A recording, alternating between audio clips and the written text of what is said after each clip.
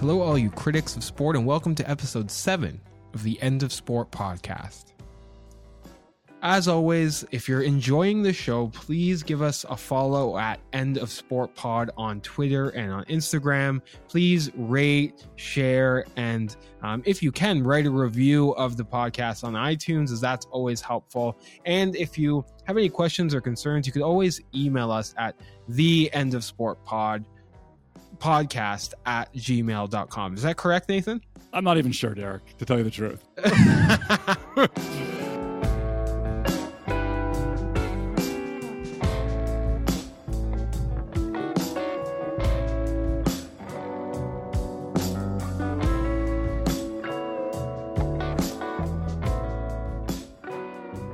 Maximilian Alvarez is a dual PhD candidate in comparative literature and history at the University of Michigan. His work has appeared in countless venues, including The Nation, The New Republic, The Chronicle of Higher Education, Boston Review, Dissent, The Guardian, Los Angeles Review of Books, and The Baffler, among others. He is also host of an incredible podcast, one that I think frankly transcends the genre, by the name of Working People. You absolutely have to check out the Working People podcast. Max, welcome to the show. Hey guys, thanks for having me, and thank you for the amazingly flattering intro. I really appreciate it. Entirely deserved. Now, we also are joined by Ryan Boyd, an assistant professor of writing at the University of Southern California. His work appears frequently in venues such as the Los Angeles Review of Books and Public Books. He is a must-follow on Twitter at Ryan A. Boyd, where he's an outspoken and much-needed critic of the adjunctification of higher education and its toll on the academic precariat. Ryan, welcome to the show. Hey guys, happy to be here. So the first thing I like to start with for all of our guests is just to ask you, how's the pandemic treating you? Oh boy. Wow. That might be an episode in itself. It's weird, man. I mean, obviously, as a longtime graduate student, I feel like I've been well prepared to live in isolation and work from home for long stretches and eat like shit. So in that respect, I guess I'm doing all right. It's more the same, but like everyone else, I have peaks and valleys. I have those moments where I feel the weight of the world more intensely than I do in others, and I've been trying to kind of find productive ways to bear that weight and do something with it.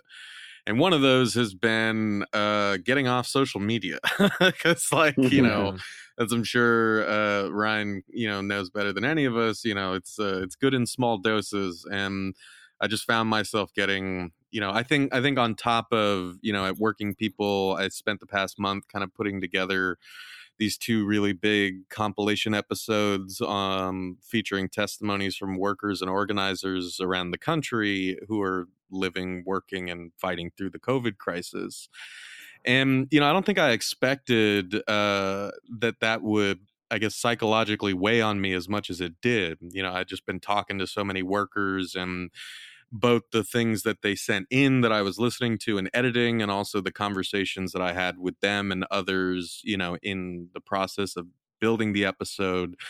It was a lot, right? You just really, really get a sense of the human pain and that everyone is going through, and you wish you could do more to help people and help yourself. But, I think to kind of wrap up a long answer to your short question, I've been trying to kind of take solace and take inspiration from people who, unlike, our fellow kind of Twitterites, I think that we get locked into a very kind of presentist way of seeing the world and ourselves when we are kind of glued to social media, and we forget all the collected knowledge and wisdom and struggle and experience that we have sitting on our bookshelves that is kind of archived on YouTube and stuff like that. And so every time I've had that impulse to open Twitter or Facebook, I've actually been going to YouTube and watching like lectures by, James Baldwin, Cornel West, Astra Taylor, Arundhati Roy, people like that. And I found that quite refreshing. So I would highly recommend doing something like that, channeling your energy towards somewhere that isn't social media.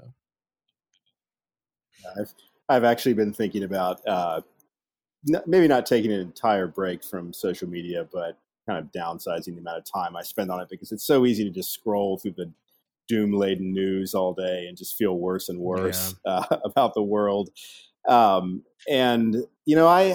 I'm like Max. I've been up and down with the pandemic. Some days you go outside to walk the dog, and the sun's out, the birds are singing. It's nice, and then you realize everyone's wearing masks, and it snaps you back to reality. And you feel that sense of uncertainty about the future, and sometimes worse than uncertainty, I guess.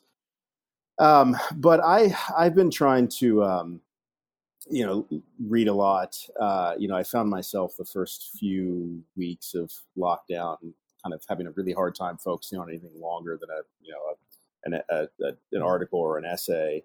And recently I've been reading more poetry, and kind of writing some on my own, something I used to do for pleasure a lot and haven't done as much the past couple of years. I've been busy with other things. And that's kind of been solace in the midst of all this, because it feels a little bit more, I guess, substantive than, tweeting the latest article from the New York Times or wherever.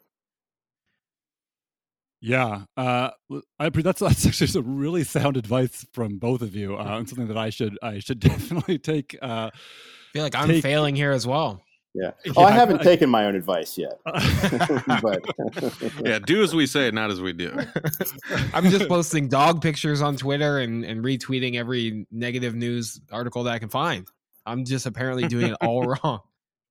Yeah. And I'm comforted to hear that you're seeing masks around, actually, Ryan, because I'm to be honest with you, in my part of North Carolina, you're not seeing that many masks. So that's a little bit disconcerting in its own right.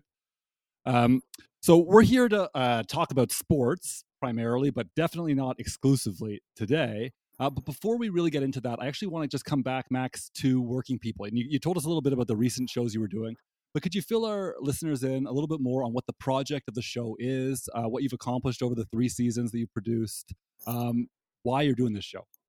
Sure. Yeah, no, I appreciate the question. Like you said, we just wrapped up our 3rd season, and we have over 100 episodes on the main feed, somewhere around between 30 and 40 bonus episodes. The vast majority of them are interviews that I've conducted with workers from around the country. And I've talked about, I guess, the kind of genesis of the show, kind of in past interviews, and so I guess if any, I'm trying to be considerate in case anyone has heard me tell that story before, to not kind of retell it in the same way again. But really, it is very much like a passion project. It's a political project, and I think in many ways it's a poetic project, right? Because I think the entire premise of the show is steeped in a deep love for our fellow working people and their families and the lives that they live, the lives that they deserve and want to live, the struggles that they face, the struggles that we collectively face, and the ways that we deal with those in our own respective ways. And the I guess like it's inspired by people like Studs Terkel. It's very much building on the amazing work that many kind of labor journalists and documentarians have been doing over the years to keep the labor beat alive, to keep the stories of working people alive, including people like Sarah Jaffe and Michelle Chen, Stephen Greenhouse, and America's Workforce Radio out of Ohio. There are a lot of great outfits that I think have been doing this kind of work, and I very much share in this tradition with them. But the premise, is simple, right? It's that we all live such alienated and dehumanized lives under this brutal, oppressive system that treats us all like commodities, and that trains us to treat each other like nothing but commodities, right? We only really know how to relate to one another in terms of what we can get from each transaction. Right. And that's, capital's like tentacles wrapping itself around every aspect of our lives. And, I think I've found both, it started with my own family, which is why the very first episode was with my dad, after we had lost our house and pretty much lost everything in the recession. After I had spent years working really shitty jobs at warehouses and factories and restaurants and stuff like that before going back to grad school. And, I just saw, in everyone in our family and in my coworkers and even in myself, just how much yearning there was for something that I don't even think we had ever experienced before, right? We missed something that we had never really had. We wanted to do something that we didn't even know how to articulate. And being, I guess, a more literary person and being a more chatty person, I had this sense that, everyone could try to sort of figure out what that was that they were yearning for if they were given the chance to tell their stories. If you gave them a microphone and turned on the recorder and promised them that you were interested in them and that you were curious about their life and how they've become the people they are today and the types of jobs that they do and all that stuff. And so that's really the heart of Working People, is to honor the lives and struggles and hopes and dreams of working people by using the platform to give them the chance to tell their stories and share them with other workers. And it's been really incredible. I've talked to teachers, I've talked to academics, but I've talked to GM workers, sex workers, farm workers, gig workers. I mean, just so many people. And this season, I interviewed a Target worker, I interviewed a contract diver, I interviewed a stay-at-home parent, and we talked about the domestic labor and care work that is just as vital to the functioning of society, but even though it's not compensated in the same way. And so I think the show has really given me a great chance to connect with people in a way that I feel we are kind of encouraged not to do under this kind of system. And I believe that, on a very base level, that's something that we owe to one another. That's something that we owe to the humanity that we share and need to cultivate to build a better world. And I also believe, as a political project, it's an essential part of building the type of robust solidarity that can reach across the vast differences in experience and age and region and language that characterizes the great diversity of the working class, but that still reminds us of what we have in common and what we have to fight for in common. So I guess that, in a nutshell, if you want to listen to interviews with workers about their lives and listen to me talk to other brilliant scholars, including Nate himself, and a lot of writers and journalists and organizers to talk about working class issues and labor issues, then Working People is the podcast for you. Yeah, and I think both Nathan and I can attest to this. And Nathan has already spoken about how great this podcast is. So if our listeners want to check it out, you can check it on Twitter at Working Pod, and I imagine it's basically anywhere you want to, or you download your podcast.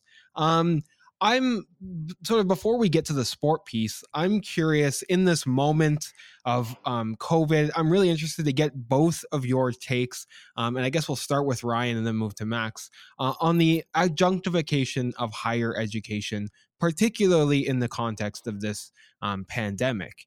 As it seems from our perspective that precarious workers are yet again the most vulnerable in higher education, and they're the first to be slashed as neoliberal universities work to mitigate potential losses due to COVID-19. I know you're both sort of experts on the working class and higher education, and Jamie Brownlee from Carleton University has also published a book called Academia Inc. with Fernwood about the corporatization of higher education in the Canadian context. And in that book, he argued that there exists numerous tensions that result from the merging of two fundamentally incompatible institutions, the university on the one hand and the corporation on the other, and that casualizing academic labor, remaking students as consumers, implementing neoliberal corporate management models, and commercializing academic research all, and I'm quoting here, radically undermine the very purpose of higher education. So my question to you both is, do you think that the pandemic is going to further exacerbate these issues? And if so, how do you see the university being, quote unquote, remade by this pandemic? And we'll start with Ryan. Sure. I mean, I guess the short answer is that it almost certainly will remake the university and universities in all sorts of ways. And I think, we can kind of, I know this oversimplifies things a lot, but I think we can kind of see two paths.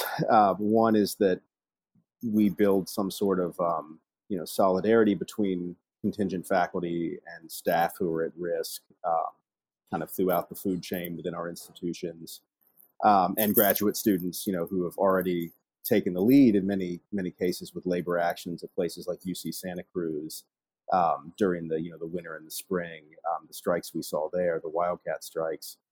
So we can see the development of a labor movement that can push back against this kind of neoliberal, capitalistic, metastasis that's been going on for 40 years now.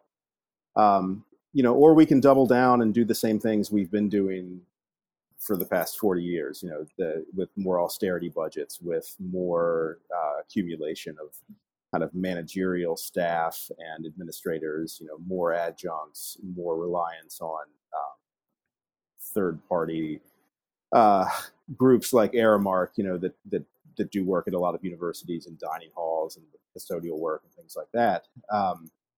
So I think, it's a very rich moment in a lot of ways. We could see the beginning of some sort of grand resistance to what's been going on for so long, and the seeds of which have, been around since the Great Recession in 2008, that we're seeing, like I said, at places like UC Santa Cruz. But then you look at news like what's coming out of Ohio University, where we're seeing not just contingent faculty, but tenure track faculty being laid off in the name of budget cuts. And this is happening, at public universities as much as it is at well-heeled private universities, where there is this ideological drive towards austerity. Even universities with large endowments are freezing salaries and furloughing staff and thinking about cuts here and there. Never, it seems, to sports programs or to coaches' salaries. So I guess, that's, I know it's kind of hard to see the long-term picture in the midst of all the pandemic chaos. But I really think we can go one of two ways. And in my pessimistic moments, I think that we'll just double down on the stuff that, scholars like Henry Giroux and Chris Newfield have written about, the neoliberalization of especially public universities and colleges. Or we can see the movement of real, worker solidarity, where professors realize that just because we have fancy degrees, we're still workers, and we have more in common with the custodians who might clean our offices than we do with upper administrators and people from the kind of upper crust of the managerial class. Yeah, I think sorry, Max, to cut you off. I think we're seeing very, I think we're seeing sort of two dialectically opposed things happening here. We're seeing, I think, university admin pitting contingent faculty groups and graduate student groups against full-time faculty to sort of get them sort of pitted against one another to make sure they're only looking after their interests. And then I think we're seeing certain segments of the full-time faculty raising or attempting to create solidarity with contingent faculty. We're seeing like Noam Chomsky, Naomi Klein, a variety of other well-known academics have come out and tried to stimulate some of this. So I see actually that those two paths happening quite explicitly right now. Max, what are your thoughts on this? Well, I mean, I guess I would largely echo what Ryan said, but I guess in response, Derek, to what you just said, I think, I would largely agree, but I guess I would just also add to that there are a lot of other people who have participated in pitting different segments of the academic labor force against one another, and tenured faculty are absolutely have blood on their hands there. And I just remember as a graduate student going through the process of coming to grad school again. Our family lost our house the first year that I was at Michigan, and I was a waiter in Chicago the year before. And at first I was very doe-eyed and scared, and I had that same sort of imposter syndrome that a lot of people have, where I saw the kind of venerated figures walking the halls with me, and I was very grateful to kind of breathe the same air as they did. But then there was that invigorating moment, as maybe in my third year, where I started to believe that I could be their colleague, and that in fact I was their colleague. I was teaching a class on the same books down the hall from them, and I was excited by that. But they never let me forget that I was not their colleague. And I think that the reason I mentioned that is not to be petty, is not to continue this cycle of pointing fingers, but I think it actually highlights one thing that I wanted to kind of add to our discussion about what has happened to higher ed over the past 40 years and where it is most likely going to go, which is that I've written in other places that you'll never find a more group of loyal capitalist subjects than in higher education. And I think that there are just so many alluring and robust incentive structures that are baked into the kind of professionalization of academic work that make it so compelling to think of ourselves as being different from other segments of the workforce, and that make us, even within the walls of higher education, that make us intent on differentiating ourselves from one another. And it's kind of an interesting case study, right, in the kind of economic or cultural determinism thing, right? Like what drives history? Is it culture? Yeah. Is it economic structures, and so on and so forth?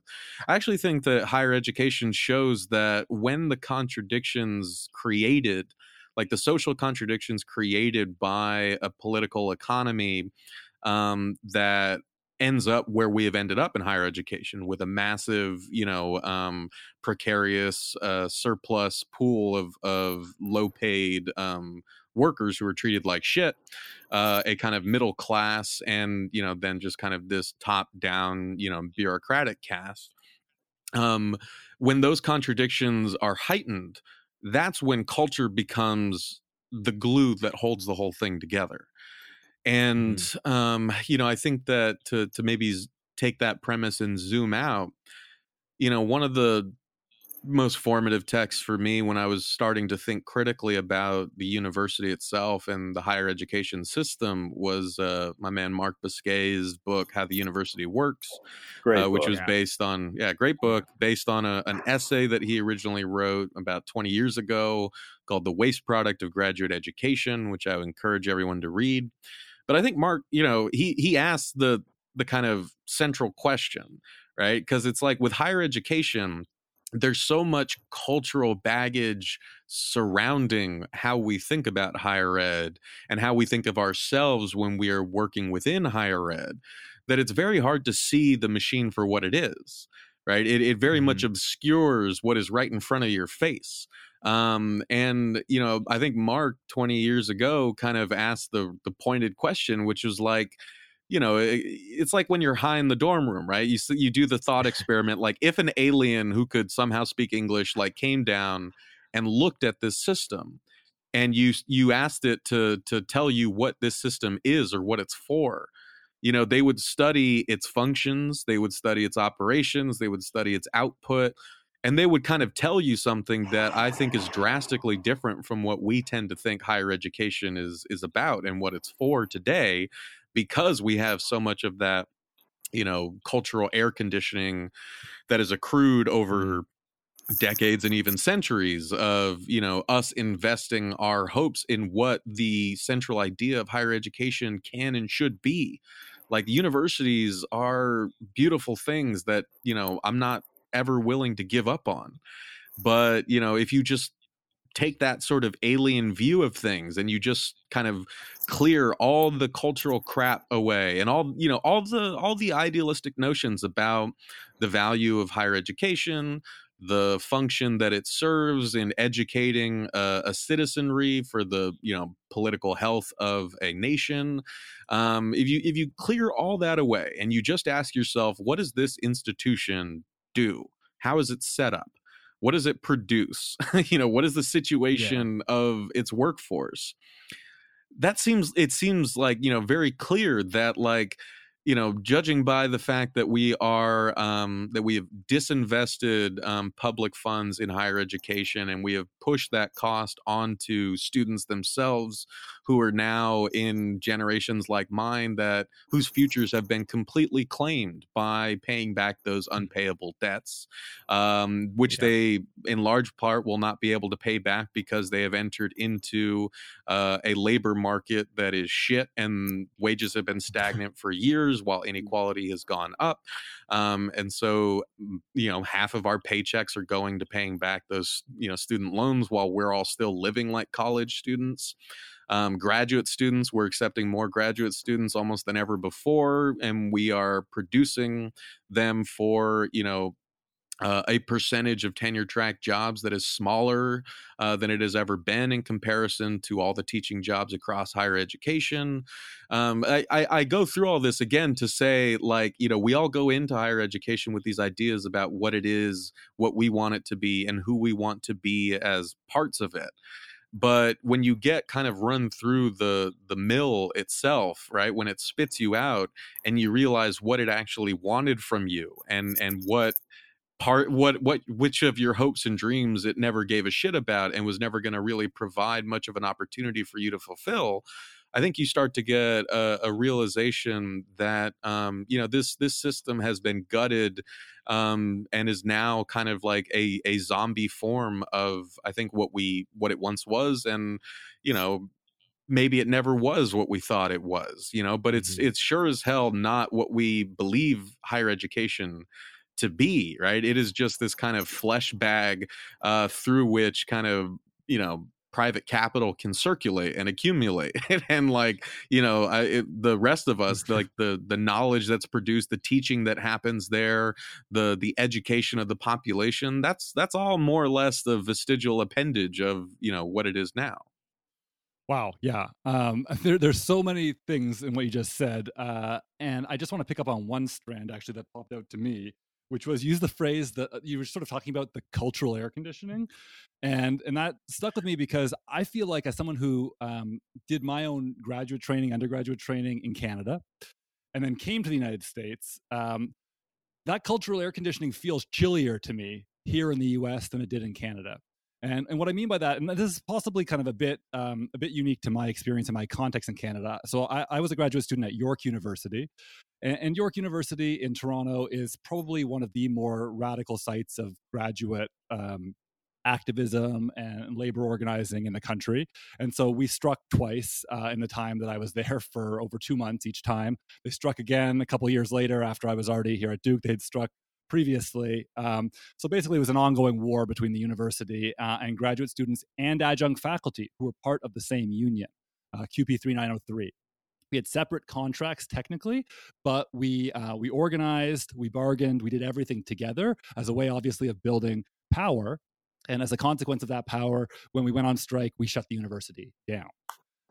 Now, we didn't gain anything for it. Let's be clear about that. We were typically going on strike to avoid concessionary deals. But I mean, what I'm trying to say is, from the first moment I was a graduate student, what I kind of experienced was the tension, the antagonism, the dialectic between, the capital or the hedge fund that is the university, as you were kind of getting into there, Max, and then the workers of the university, especially the graduate workers and the adjunct workers who are chewed up and spat out through this whole process. And so by the time I finished and achieved my PhD, I mean, like, I was pretty clear on what that context was. And so I came down to Duke, and it was kind of a shock to see how different that environment was. Because at Duke, I entered a context in which they had actually, so the non-regular rank faculty, which is in this case distinct from tenure track faculty, of course, or tenured faculty who are regular rank, and then also another class called POPs, or professors of the practice at Duke, who are regular rank but not tenured faculty. So there were those over there, and then we had non-regular rank faculty, which included adjuncts and people like me. I'm called a lecturing fellow. And I was sort of a postdoc and sort of not. It's very confusing. But the point is, they had just unionized. Non-regular rank faculty at Duke had just unionized. It was a big deal for the SEIU unionizing at a university like Duke as part of the sort of faculty forward movement across the United States. And so my first year at Duke, we were bargaining with the university. And it was astounding to me, not just how little organization we had as a union, how few resources we had, but also how little organization the university had. At York and Toronto, basically, like, there was an entire fleet of administrators who were just employed as union busters, essentially. At Duke, there wasn't. It was just a small kind of cohort of administrators who were tasked with dealing with our very small, comparatively, union. At York, we had thousands of people in the union. We're about 250 at Duke. But the thing that was most, because I'm coming back to this kind of cultural air conditioning point you made, Max, and what I'm thinking about there is this sort of inability of so many of my colleagues, right, who were in the same position that you've just described. You know, they had just been graduate students recently. They were not in tenure track jobs. They still faced, because we were not, our jobs were not renewable at that time, right? We were on these kind of postdoc-like appointments, 3 to 5 years, and then you're out. So you're still confronting that same job market. You're still feeling a lot of those tensions, even if you've temporarily landed a position that was obviously very favorable compared to many. And yet these folks, they couldn't bear, so many of my colleagues couldn't bear the feeling of being in an antagonistic relationship directly with the regular rank faculty, with the administrators, with the university, because they were so used to this paternalistic dynamic cultivated at Ivy League schools, something that was completely foreign to me in my Canadian context at York. Like, we were workers, we were labor, and we fought. That was what the deal. So to me, to be unionized and to be in a fight with our own administrators, our own directors, other people in our department, that was just how life is, right? And so it felt comfortable to me. Like, this is what we need to do to improve our conditions. And we did. And we have renewable jobs now, some of us in that department, because we fought back, we were unionized, we bargained, we used what leverage we had, right? And there are victories to be won. But for so many, like, there were literally colleagues who won those victories with me and subsequently left largely to get even non-academic jobs, largely because they just hated what they felt was a toxic environment of explicit labor struggle. And so to me, again, that's that cultural air conditioning. Like, academics seem to be bred not to feel themselves to be workers in some sense. And that's a problem, I think. It is. I mean, and I guess just one thing I wanted to add there, and then I'll shut up because I feel like I've been talking too much. But that's the point here. Yeah, right. But don't want to suck up all the oxygen. But I guess the thing that I would say, right, and this is something that I think doing Working People and talking to so many workers and really trying to kind of empathize with them and connect with them on a human level has kind of taught me to do, and I'm very grateful for that. I guess I would say is, like, I feel like if you take a story like that, right, you can rationalize it in a couple different ways. I think the lazier way, although I know people who fit this sort of description, but I think they're actually more in the minority, is, you could ascribe it to just, people in general and academics specifically kind of, inherent, capitulation to power and to hierarchy, their acceptance of these kind of unjust power structures. Like, there's just something in us that in fact wants to be dominated, or is at least, if not that is at least fine with other people being dominated if we can at least find some sort of stability. I think that has a very kind of pessimistic tint on where people's desires and optimism come from. But I think to kind of take a more sympathetic view, and speaking for myself, I guess the thing I would say is, like, it's hard, right? It is hard to lose that sort of dream that academia sells us on, because it's a good dream, Mhm. right? It's a great dream to have. It's a Yeah. very comforting dream, right? It speaks to something that I think is innately good in us, that wants to kind of invest our energies and our accrued experience and work with students and colleagues to produce new knowledge, and to educate ourselves, to educate the public, to engage with the public and have them, inform our research, which we are ultimately doing for them, right? We are ultimately doing for the good of humanity. And also, with the professionalization of, academia over the centuries, right? It also taps into our, that basic need and want that we all have to have some sort of stable career, right? To have health care, right? To make a good wage, to be able to take care of our families. I think the thing that should be, this goes to Derek's point, right? About, where our anger is in fact directed, and why in many ways we are doing the boss's bidding by directing our anger Mhm. at our fellow workers, when in fact we should be infinitely angry that, these fundamentally good impulses and yearnings that we have as human beings who want to flourish in the world and be valuable to our fellow human beings, that those have been captured and exploited and bastardized and sold back to us in this kind of gross form that we all have to kind of accept. Yeah. Yeah, that's it. I think you're right. And I kind of, I feel a bit duly chastened there, because you're right. Like, there's my impulse to kind of to point some of that frustration at colleagues who have, like, every reason to feel that kind of the desire. This is the kind of desire that you're describing. Yeah, it's not really the appropriate avenue for that kind of tension. Well, I Now, mean, there comes a point where you also, there is a threshold after which you have to say, like, okay, we're all fucking adults here. You need to learn from your mistakes, right? If you're not willing to see the system for what it is and what it's doing to you and to your colleagues, and you are not willing to push against that, right? My sympathy only goes so far, right? Yeah. Like, if Yeah. if people are not willing to do anything about that, if they are willing to put their needs ahead of our collective needs, that's when I think, we are justified in calling people out, and in being a bit more militant. yeah, okay. Look, that brings me to what I think that many of our listeners will probably think we've been talking about all this time, right? Which is the sport question. And I think that, like, for us, what we're always trying to say is that the whole problem with the way in which sport is understood and covered is that we don't have these kind of conversations when we're talking about sport, right? And that's a huge problem. So that's why I feel good about actually starting with this sort of issue around labor more broadly, especially if we're going to come to the question of sport in higher education. But also, I think what you're really getting at reminds me of the question of fandom itself, right? Because we're talking about desire in a similar way, and we're talking about how people kind of imagine good things for themselves, think about pleasure, and how that also connects them in some way, right? Produces connections to other human beings who are also involved in circuits of labor and capital. So, in one sense, I would say, like, the two of you are both probably the least obvious guests we've had on the show so far, because neither of you work specifically in or on sport. But as I think it's abundantly clear to listeners, like, you clearly are folks who work on issues related to labor in higher education and beyond. And this is the thing we haven't got to yet. And you are both sports fans.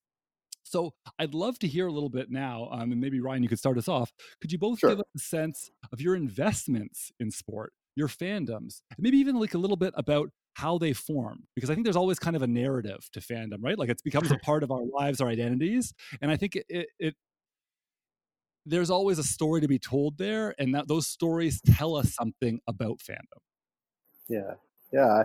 I mean, I guess my fandom story sort of has two threads. I mean, one is that I grew up playing sports, especially soccer, which I played all the way through my senior year of high school, and then wasn't good enough to play in college. But that, and also I played a lot of basketball.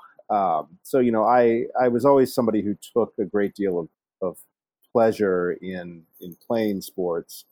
And then there was also the kind of familial story where I spent a lot of time with my father watching Miami Dolphins games, and watching Michael Jordan when I was growing up. And there's an extent to which I've always drawn this sort of deep aesthetic pleasure from watching professional sports. There's a quote that it might be apocryphal, but it's attributed to, and I'm going to get it wrong, but it's attributed to Marianne Moore, the American poet, who was a great Brooklyn Dodgers fan. And she always said that with sport, as with poetry, there was a great deal of joy and ecstasy and pleasure to be had from watching something done really well. And for me, that's kind of been the draw, more than kind of the sort of brute physicality of something like dunking a basketball or hitting a 130-mile-an-hour serve or whatever. It's just been the kind of aesthetic profile of sport, and I think there's something kind of beautiful about something that's almost like an art for art's sake. And maybe that's a little bit sentimental, but it's always been part of my life, and I felt a kind of, in many ways, a kind of guilt when I think about the labor status of college athletes, especially when it comes to the big money sports like basketball and football. I teach at a school, USC, which has a renowned football program. It's part of American lore and American folklore and mythology. And, I feel this constant tension between knowing that there are so many ways in which the young men and women who play these sports are, used and exploited by the institutions that make use of their labor. And then that fandom, that sense of like, gosh, if I could just separate the material conditions of the work from it and just enjoy it aesthetically, that would be perfect. But it's, of course, it doesn't work that way. Perhaps a confused answer, but I feel a sense of guilt and a sense of joy in my love of sport, and I've never really. I'd be lying if I said I've reconciled that. Max? Yeah, I mean, I very much identify with what Ryan said. Ryan, did you grow up in SoCal? No, I grew up in Virginia, in the southwestern part of the state, in Appalachia. So it was not a soccer hotspot. It was kind of an outsider sport, but it was always what I loved. Football and baseball were the big sports where I grew up. High school football was the thing on Friday nights. It was a huge part of the community. I grew up in these small towns, and everyone went to the college or the high school football game. So that there's also that kind of nostalgia that's built into the whole thing. Yeah, well, I mean, I definitely have, that type of nostalgia as well. But, growing up in Southern California, just kind of outside of LA, the sports culture was just baked into, my family and friends, and how we would, relate to one another, right? I mean, my half of the family were like diehard Dodgers fans, half of them were Angels fans. Pretty much all of them loved the Lakers, and I fucking hated the Lakers. And it was funny because when I got to Michigan, a state that I don't think I had ever been to before I visited the campus, as a prospective graduate student. But I got there, and part of it felt like home because we had a shared hatred for Ohio State. And everyone there was like, "Oh, did you grow up a Michigan fan?" I was like, "No, not at all." But there were a lot of USC fans in our family, and for some reason, we just always, well, not for some reason, I know the reasons, but we always hated Ohio State, and especially when like the Rose Bowl would come to town, I don't know, it was just kind of an interesting kind of connection to what would become my future life. But yeah, I mean, that was always, thoroughly stitched into the fabric of our lives growing up with sports. And like, as Ryan said, sports was a big way that I connected to my dad. And it was probably the biggest thing that my brothers and I had in common growing up. I mean, I think I spent, if half of my life growing up was spent in school, I would say 75% of the other half was spent playing basketball. And we also played baseball and soccer. I never particularly liked either of those, but we played them. But basketball was the thing that we all loved. Basketball, I just can't even count all the hours and days that I spent shooting around in the hoop, on top of our garage, or going to the junior high and playing and stuff like that. And we all played NJB. We all played in high school, freshman through varsity. I also played track and football in high school, and actually ended up blowing out my shoulder playing football. And I guess I mentioned that because something that as a non-specialist like Derek and Nathan on sports, I guess one thing that I tried to kind of bring, and I imagine it's the same for a lot of people who invest so much of their energies into studying sports, is like I can't disentangle my interest in sports and my love and experience of playing them, right? And I think that that's perhaps going back to what I was saying about academia itself. It kind of mirrors the way I feel about sports, right? The kind of exploitative, capitalized and marketized, gross spectacles of sports that we have today, right? I mean, they are they appeal to things that I think are good to want. They appeal to things that are fun to want and that give us a sense of belonging and creativity and joy. But they turn it into something that can be monetized at the expense of the people that play the sports, and even at the expense of the souls of the people who love to watch sports like us. And I think that this is something that always annoys me about the ways that a lot of people on the left talk about sports, is like they only, I think, really know how to talk about the marketized spectacle of sport and the brute exploitative system of professional sport.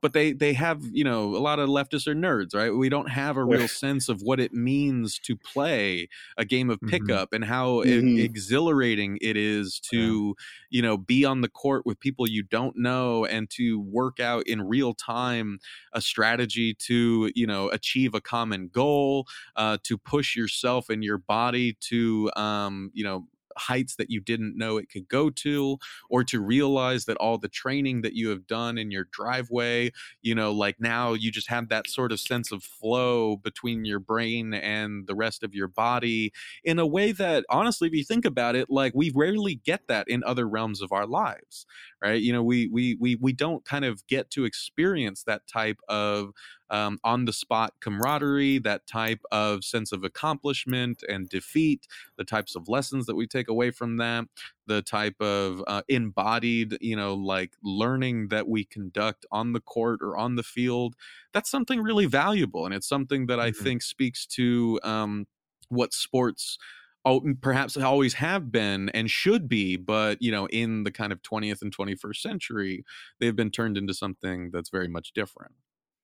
Yeah, there's an essay from Art as Experience, or Art and Experience, where John Dewey talks about how the nature of aesthetic experience is to be entirely in the moment, and there's something about hitting a jump shot that feels that way. When you play sports, there's something about that unity of body and mind that frankly sometimes feels similar to artistic creation. I think speaking personally, I can't speak for everyone, but yeah, but like Max said, it's bound up with these material systems of exploitation and extraction of value from the work of people who often aren't treated very well by the institutions that employ them, or in the case of college students, college athletes don't employ them on paper. And I guess to just add one actual answer to your guys' question is, like I said, I grew up hating the Lakers mainly because everyone else in my family liked them, but also because I generally hate the nature of LA-based fandom. I think it's very much what you think it would be, right? It is. I think it's very fair weather. It's if you're not winning, then everyone complains a whole hell of a lot, and they feel personally victimized to not be the number one team in the West or across the nation. And that always really annoyed the shit out of me, because everyone would talk about how many championships the Lakers had won, and even in the years when they sucked, they would be like, well, we've won 11 championships. It's like, I don't care, you sucked this season, like just take that L, right? But that I guess that also in retrospect taught me a lot about identity formation, and how I invest my own sense of belonging and attachment to different teams and different players in conversation with other people. But yeah, I mean, I grew up a Spurs fan. David Robinson was my favorite player. I have his rookie card locked at home somewhere. And Tim Duncan was my favorite player in college. And so by that great twist of fate, when Robinson was injured and they tanked the season and Duncan ended up on the Spurs, like that was just it for me. I was like, I don't need another team. And football wise, my dad always showed us old videos of the Bears. So we would always watch, the Ditka era. We would watch, Walter Payton. We would watch the Fridge. I mean, like it was so I think, to this day, I remain sadly a Bears fan, and still a Spurs fan. The Max, Spurs I do have to ask. Oh, go ahead. I do have to ask, because it's kind of set up too perfectly, because you're talking to two hosts that are both born just outside of Toronto. What do you think of the Toronto Raptors?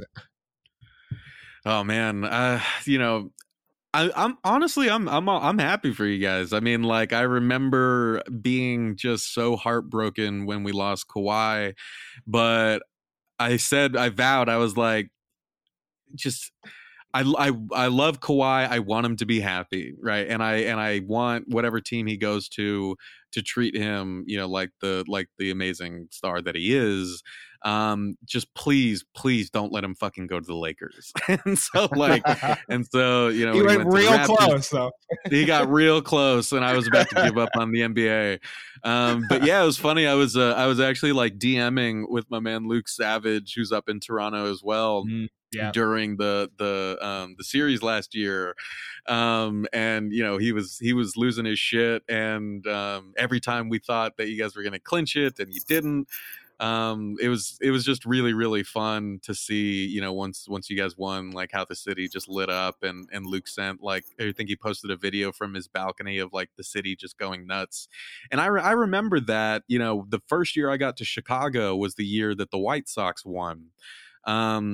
And it was just all over the South Side. People were running through with brooms, and there were sparklers going off, and it was a really exciting thing to behold. And I think I'm excited for anyone in any city, fans of any team, who get to experience that. I almost got shot at that parade, actually. Oh yeah. Yeah. So I guess it wasn't away. Yeah. We always got to make it negative, right, Derek, when we're talking about sports. Yeah, but no, there's so many themes here that you've both been covering, and actually, I tend to my take is always this sort of disparagement of fandom to a certain extent, in that like I have a difficulty disentangling it from the sort of circuits of capital that it operates within, and not just the fact that the whole enterprise is itself commodified, but also that it's compensatory within larger circuits of capital, right? In terms of the types of privation people feel in their own lives, sense of alienation, what they try to get from sport to compensate for that.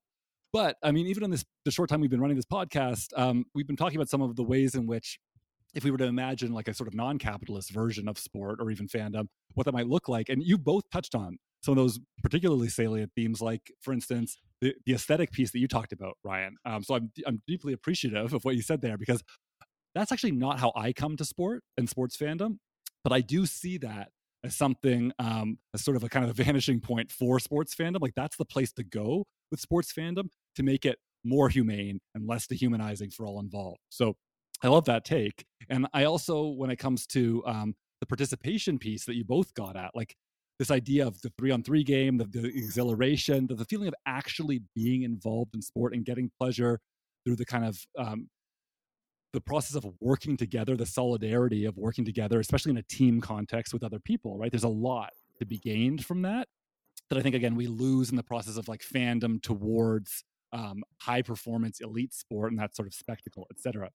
But there's also a kind of submerged theme, I thought, in what both of you said that I would love to sort of pull out when it comes to this question of identity formation, because correct me if I'm wrong, but I feel like there may be a masculinity piece kind of buried in both those stories. You both talked about kind of maybe how fathers, brothers, etc., were sort of part of the process of developing fandom. And I know in my own life, it was certainly first my father who kind of indoctrinated me in the culture of sport. And then my brother, who's younger than me, shares the kind of passion for sport, and whether that's participation or fandom, right? And I certainly know, especially if I'm thinking about like my high school self, probably my early university years. I mean, like there was a very sort of, I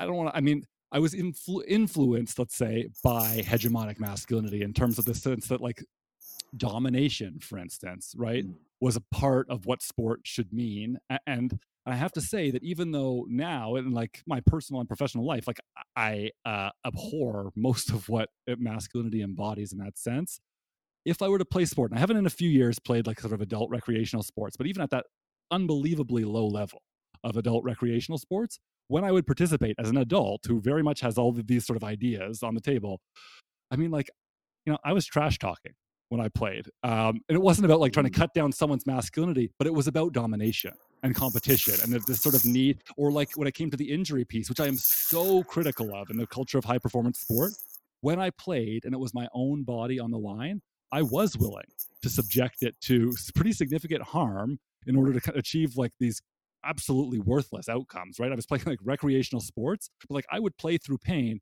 because on some weird level, that did actually mean something to me. And I think it's probably pretty disingenuous for me to separate that from masculinity. Man, I'm dying to hear some of that Canadian trash talk. Well, I'll have to think about that. So you guys pick up on this question, and I'll try to think of an example. Yeah, I mean, like even now that I, thinking about it, I mean, within my family, my mother was kind of she hadn't gone to college, but she read books, and she was the person who read to me when I was growing up, and probably turned me into a reader and into somebody who would go on to do a PhD in literature.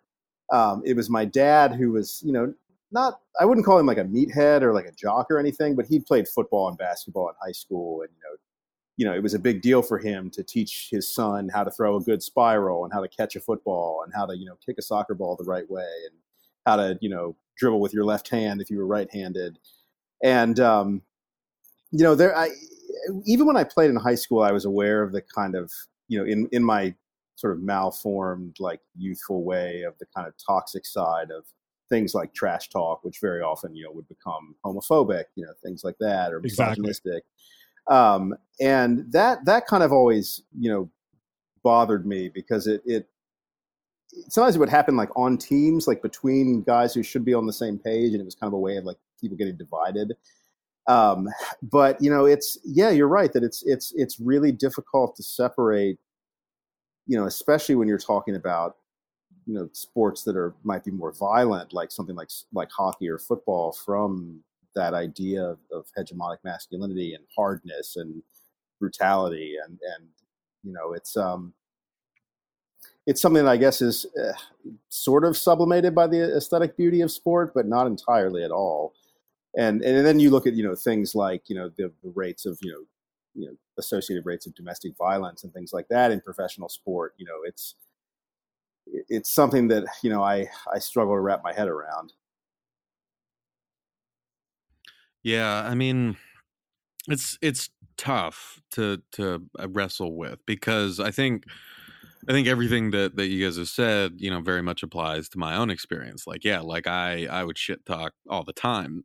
Like, even I guess the way I still do that now is especially like when I'm in a number of like fantasy football leagues, including one with like a group of friends from back home in California, and they hate it because like I guess to date I still have the most championships, but I've sucked the past 2 years. But even when I suck, I'm just always talking shit. and like, and yeah, of course, growing up, there was so much, kind of gross, hyper masculine bullshit mixed up with that. Yeah. A lot of homophobia mixed up with that. A lot of like entrenched misogyny that you just internalized. And this probably isn't the right place to have this conversation, but I guess one thing that I have found, and this especially rings true in talking to all the workers that I talk to, is I do think that there is an interesting kind of politics going on there, where especially among friends who like say I know are they do not act misogynistically. They're in fact quite the opposite, but we still have that sort of shared language from when we were growing up, and that shared trust in how much we know each other, and we know each other's motivations for saying things that I guess that some of that language like can still be there, but I don't take as much offense to it as I would if like a stranger said to it. And I guess perhaps that speaks to the other point that I wanted to make, which is that these entrenched misogynistic, racist, and homophobic kind of just forces that capture the ways that we play sports, and the ways that we think about sports, and the ways that we identify in relationship to sport. I guess the thing that I'm curious about, and I'd be curious to hear your guys' thoughts about that, in relationship to that language thing, is like, if you could scoop those things away, I still feel like that drive to shit talk, or that drive to push your body to its limits, even if you end up injuring yourself, right? Those sorts of drives that I think perhaps we link directly to perhaps masculinity, like there would still be some of that there. And I guess we just haven't particularly gotten to a point in our culture and in our professional sports to really have the capacity to try to disentangle what is more particular to sport and the dynamics of sport, and what is perhaps like the result of sport being colonized by the entrenched hierarchies of white supremacy, male supremacy, cis hetero supremacy, so on and so forth. But the reason that that I mentioned that is because, well, actually, let me just leave that there, because I don't want to take up too much time there. If anyone had any kind of thoughts on that. Yeah, I think like you raise a really interesting point. Whether or not, I think there's a question of whether or not we can ever strip all of that away from sport. But I think if we could succeed in that adventure or that process, I think that's exactly where sport thrives. That's exactly where sport is everything that we think it is. Like that people as a whole, like, they love sport because of that competition, all of that stuff, like you athletic feats, all of these things. That's when sport is sort of quote unquote pure, or like when we can actually see that competition. It's when it's inevitably and inherently linked with that culture of hegemonic masculinity and homophobia and colonialism and all of these things that it becomes, I think, somewhat problematic. And I think, I don't know currently if it's possible to strip that away. And that's coming from a Canadian, and you mentioned earlier, like, Canadian shit talk. And we like to think that we're all polite. Like, Canadians love to think we're all polite, but we have that like really dark sort of side of hockey culture that is always there in our lives. And like that is like a very white sport, a very male dominated sport. We just had Liz Knox, a famous Canadian hockey player on the show. And like it is a very, very hegemonic masculine sport, and it's homophobic, it's racist, and we can't deny that that is inherently linked to many people's ideals of what Canadian culture is. But to kind of go back to what you were saying about the Canadian trash talk, there was like this funny piece that came out in last year during the NBA Finals. I think it was on Jimmy Kimmel, that was like asking Canadians to trash talk. They went out on the streets of Toronto and asked them to trash talk to talk shit to the Golden State Warriors. And people were like, I don't want to do that. Canadians don't do that. Why would I shit talk them? They haven't done anything wrong to me or my team.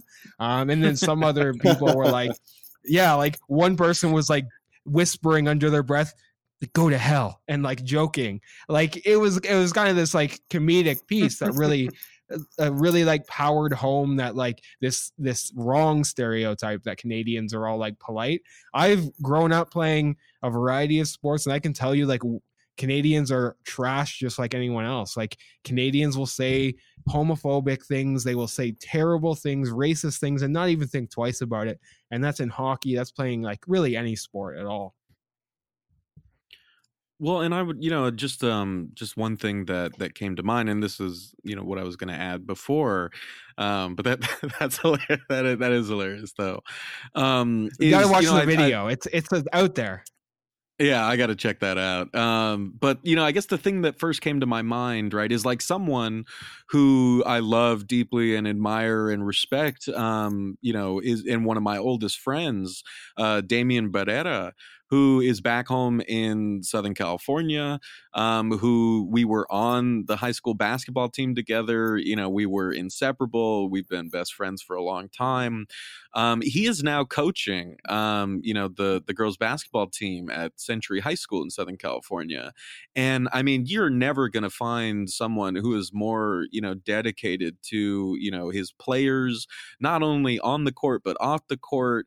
I mean, and just, hearing him talk, knowing how goofy we were in high school, knowing how many dumb and even offensive jokes that we participated in high school, and just seeing how much he himself has grown and how he has become kind of like this figure on this team, and how invigorated he is and his partner are, in the work that they do with their students.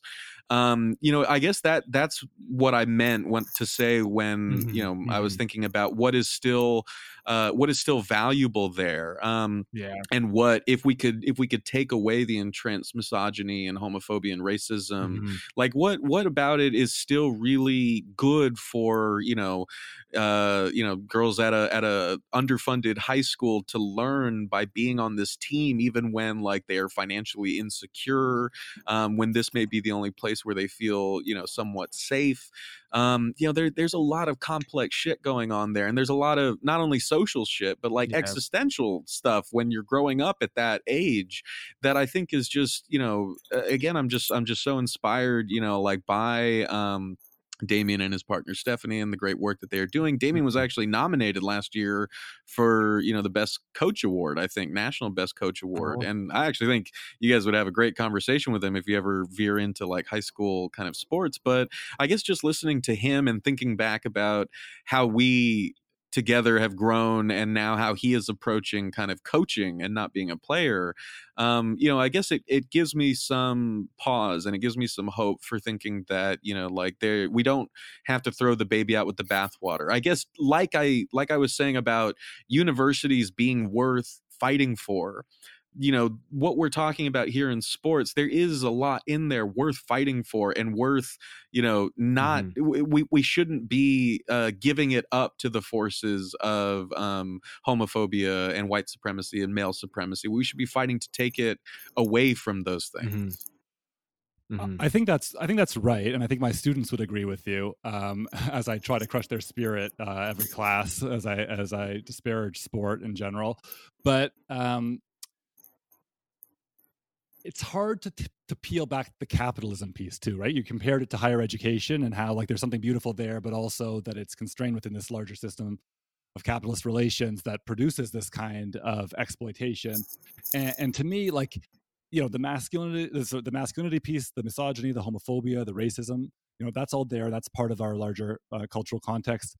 But there's also these capitalist imperatives that structure how we see sport played at the highest levels, and then how it trickles down to those lower levels. Now, it's not universalist, right? Like, it's possible to step outside of that, and I think you're right. Like, there are examples, and I think if we were imagining sport outside of capitalism, there are a lot of ways in which it could be a beautiful thing, maybe in an aesthetic sense, but also in a social sense. But it's hard to get to that place. And I was thinking about, just going back to just my last point here, going back to Canada and Canadians, right? I don't have a good kernel on my own trash talk, but what I do remember is during that Golden State Warriors series, right?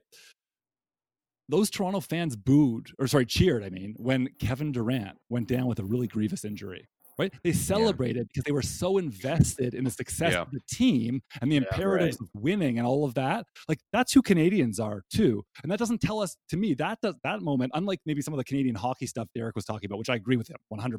Like, Canadian hockey culture is a racist culture, and that tells you something about putatively multicultural Canadian society. Yes. But I think that the Kevin Durant thing tells us something about capitalism broadly, right? Not specifically about Canadian society, but the way in which capitalism structures high-performance sport. Yeah, I think this actually like segues perfectly into the next thing I want to talk about, because we've all mentioned what is actually a theme of this whole podcast, and that is this inherent contradiction between our love of sport. I think we're all self-professed fans to some degree, and a concern for labor, for social justice, for just people in general. And I really like wake up almost every single day and grapple with this question. I turn on the TV and I turn on ESPN, or in Canada we have TSN, or I turn on some sort of sport highlight shows, or when I sit down on Netflix, I turn on The Last Dance, or really whatever. And I'm constantly like grappling with this question of how do we navigate both our love for sport and also our concern for the people that are victimized or are facing exploitation, or their bodies are put through the ringer. How do we navigate these? So maybe I'll start with Ryan and ask you, how do you deal with that?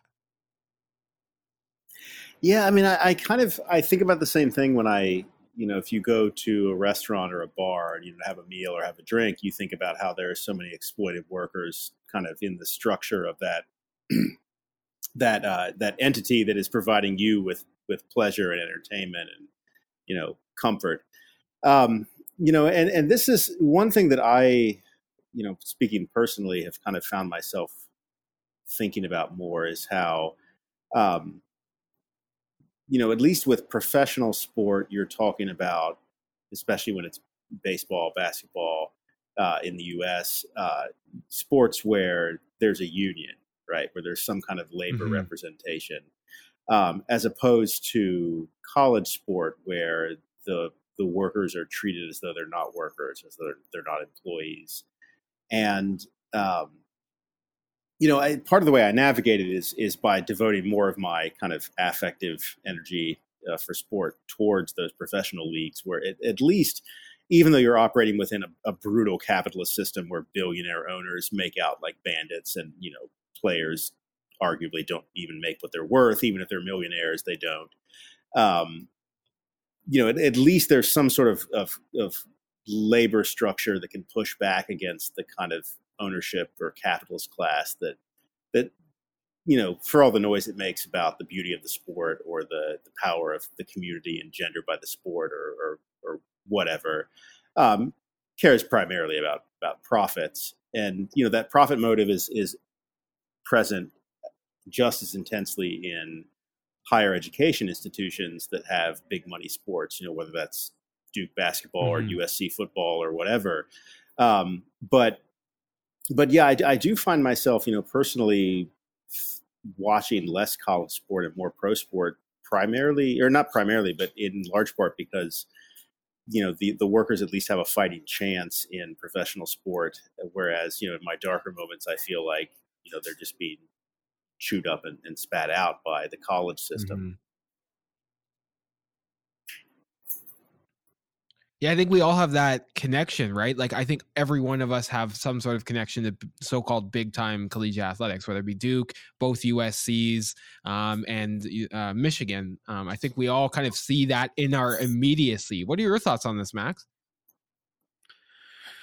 Yeah, I mean, it's tough, right? I mean, because like Ryan was saying, I think a lot of critiques of the political economy of sport can end up we can end up getting tunnel vision with it, and we can start pretending like we don't make a lot of these same kind of compromises in other aspects of our daily lives, right? We're wearing a lot of clothes that are made by people who are far more exploited in other parts of the world, but we don't really give a shit about that, right? We are eating meat that is produced in just these like god awful Upton Sinclair style slaughterhouses that are mainly employing undocumented workers who are exploited to all hell, but we don't really seem to bat an eye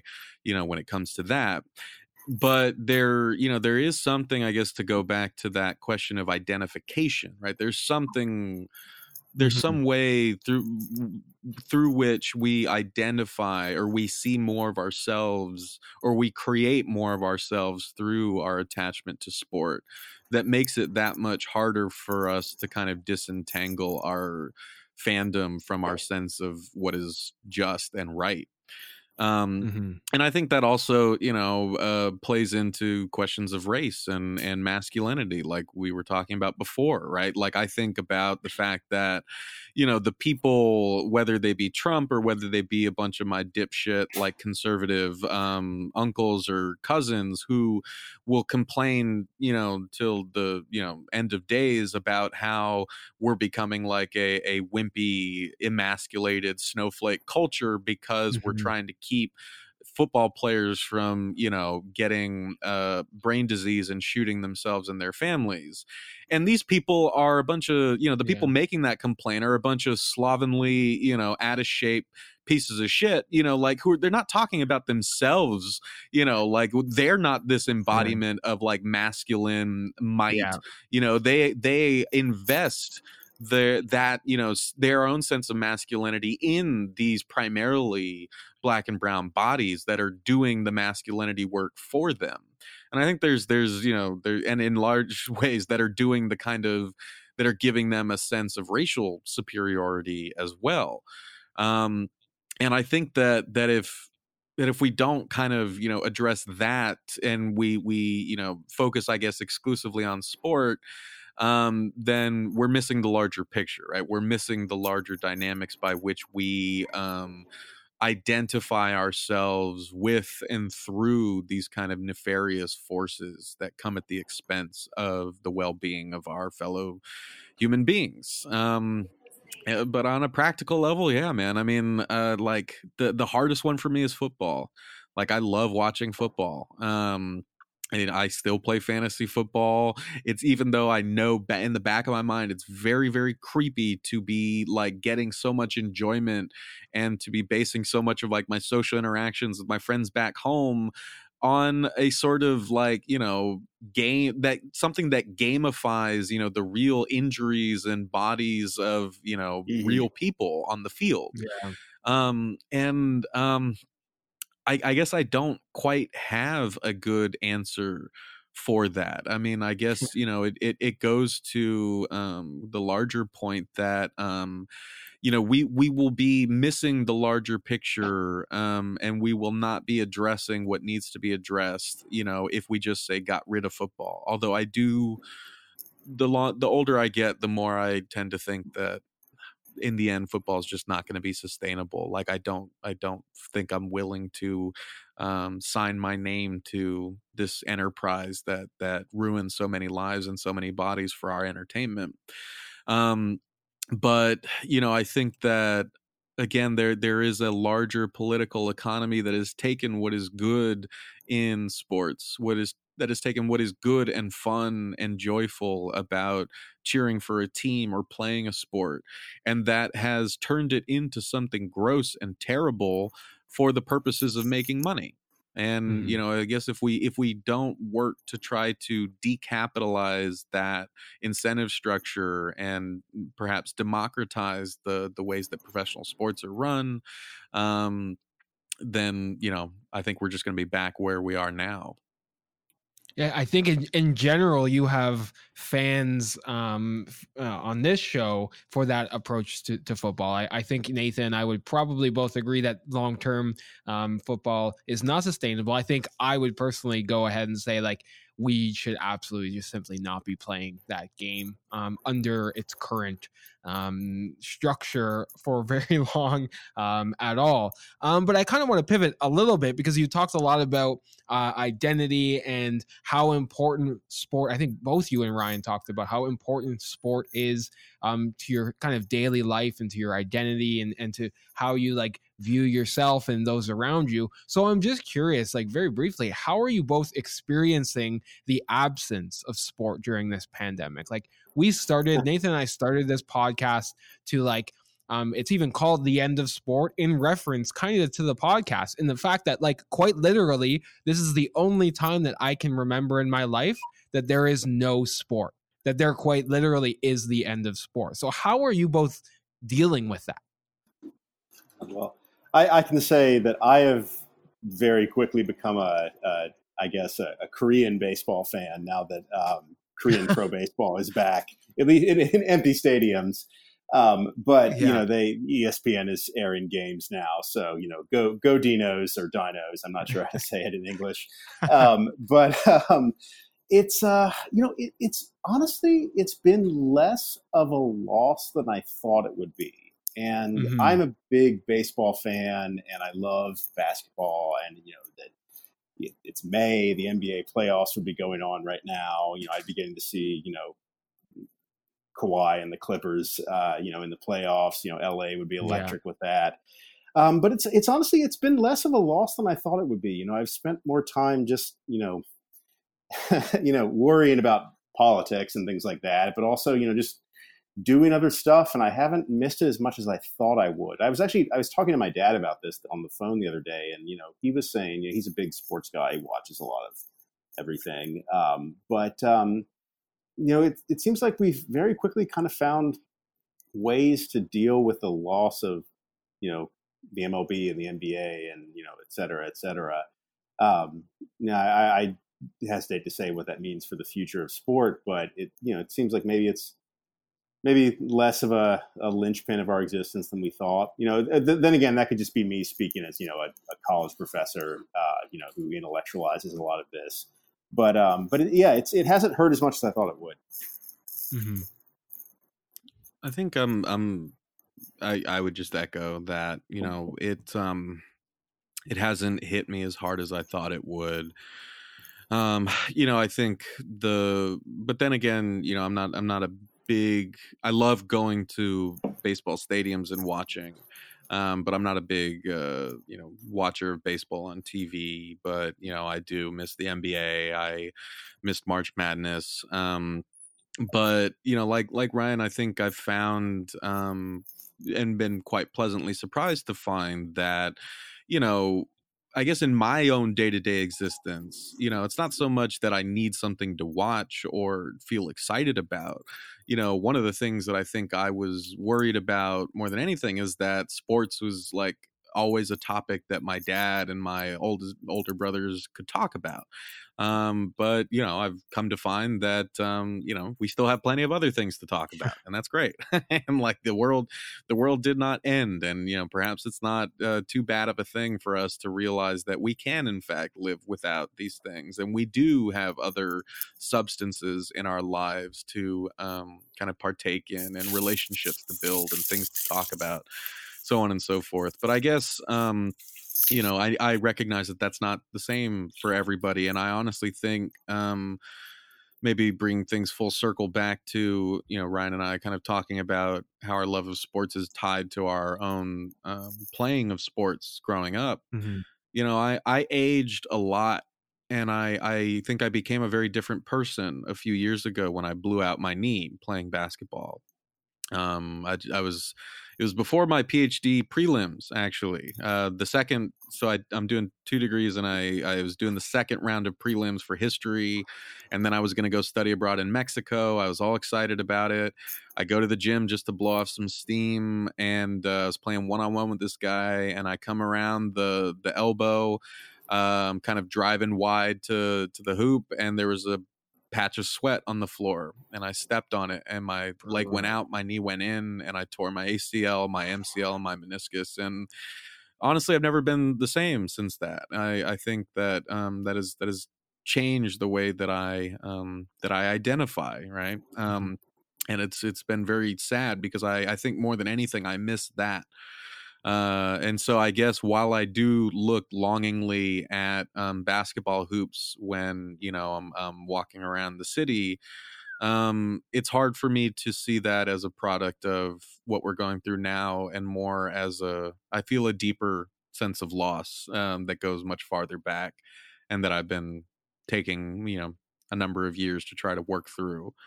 But it has, yeah, I can definitely say that it has very much changed the way that I approach sports and think about sports, and try to think about what was so important about sports to me. Yeah, I really appreciate you sharing that, because I mean, that is one of the predominant themes in my work, thinking through how athletes identify through their bodies, and what the affective cost, right, of the kind of experience you just described is for folks. And as you said, you're still processing that, and probably this is like, this isn't a process that's going to end soon for you. And it certainly isn't for athletes who make their careers, right, through their bodies, and through the work of their bodies in that sense, and the sense that they are fundamentally capable of exceptional physical feats through their bodies. That's so core to the identity of the elite athlete. And so when an injury like that happens, right, it has to be an emotional, psychological process as much as a physical one. And I don't think we really pay nearly enough attention to that. In fact, I think that that's part of the problem of the whole way we structure high performance sport, in that even if there isn't an injury, what do we do with the athlete who has played, let's say, up to the age of 30 or 33 or whatever it is, 35, and then they don't get that opportunity again, right? Like, the career is over, and they will never be playing in front of fans, being the center of all that adulation, be able to accomplish those feats, right? And that's devastating, I think, for anyone. And we don't have an ability to really cope with that.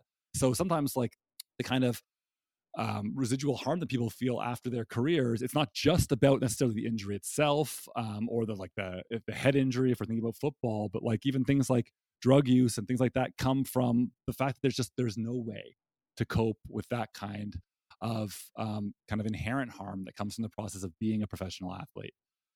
But okay, so then the next thing I want to get to is something that actually, Ryan, you brought the first interaction we really had on Twitter. I had written a piece for the Chronicle of Higher Education last summer, approximately, about college sports and the sort of role of faculty in that. And you responded to me saying, sort of, we should also be thinking about the non-athletic labor that is involved in the political economy of sport, right? Because that's a piece of this process as well. And it's a piece of this process during this pandemic too, in terms of like who is viewed as most disposable in terms of their labor under these right conditions. Who's essential and who's not. Yeah, exactly. So I just love to hear both of your thoughts a little bit on sort of how you view that kind of very invisible, really invisibilized form of labor that exists and is really critical to the spectacle of high performance sport. Yeah, I mean, it's kind of part of the bigger higher education picture, right? You know, the people who clean the urinals and serve the food and mow the grass, you know, who are kind of seen as not as important as faculty or students or alumni, donors or administrators. It's the same way with sport, where, you know, who helps clean the Coliseum after a USC football game? Who is it who's working the merchandise stands? Who is it who, you know, is a student worker who is serving as a physical therapist for the football team? You know, that kind of thing. I feel like there's a way in which, you know, you watch television and what do you see? You see the players on the field, and to a lesser extent the coaches on the sideline, but you don't see the labor that is part of that infrastructure that holds everything up. And I think if there's ever going to be any kind of mass labor movement within higher education, whether we're thinking about it through the framework of sports or something else, we can't leave those laborers behind. We can't see the athletes as separate from the guy who's selling T-shirts. We can't see the professor as separate from the person who is, serving food in the dining hall. I think there's an extent to which the kind of we focus on more elite or more privileged workers at the expense of these workers who are every bit as essential to the whole enterprise as anyone, as the star quarterback. And I mean, I think I've had a lot of NCAA athletes in my classes, especially from football and basketball. And I think one of the things that faculty members have to do, first of all, and for what it's worth, and it might not be worth that much, but it's to recognize that when you teach a student who plays an NCAA sport, whether that's a sport that doesn't generate a lot of money, or whether that's a big sport that gets on ESPN every night, that you're dealing with people who are working a second job. You're dealing with somebody who is spending 35, 40, 50 hours a week doing something for the school that makes a lot of money for the school. Doesn't probably make much money for them in any way, but I think just being aware of the kind of pressures that athletes are under, and also I think faculty members, it's incumbent upon us to realize that to not stereotype athletes and to realize that they're whole, complete, complex, interesting people. Some of my brightest students have been athletes. And I think we have to kind of get beyond the whole idea of like the sort of brainless jock stereotype, because I think that's very hurtful and very limiting in a lot of ways. And beyond that, when it comes to labor organizing, I think that, one thing that's always intrigued me is the possibility of building bridges between, say, contingent faculty and people on coaching staffs who are university staff who might not make as much money as the head coach, who might see themselves as contingent laborers in some way. I've met a few assistant coaches here and there over the years, and they are not making $1 million salaries. So I think it's incumbent upon us to see ourselves as part of a bigger picture where you have all of these pools of labor that are doing things for the institution and not really getting recompense for that. Thank you for listening to another episode of the End of Sport podcast. If you enjoy the show, please feel free to reach out to us on Twitter or Instagram at End of Sport Pod. Like, share, subscribe, and please feel free to give us a review on iTunes. That always helps out the pod.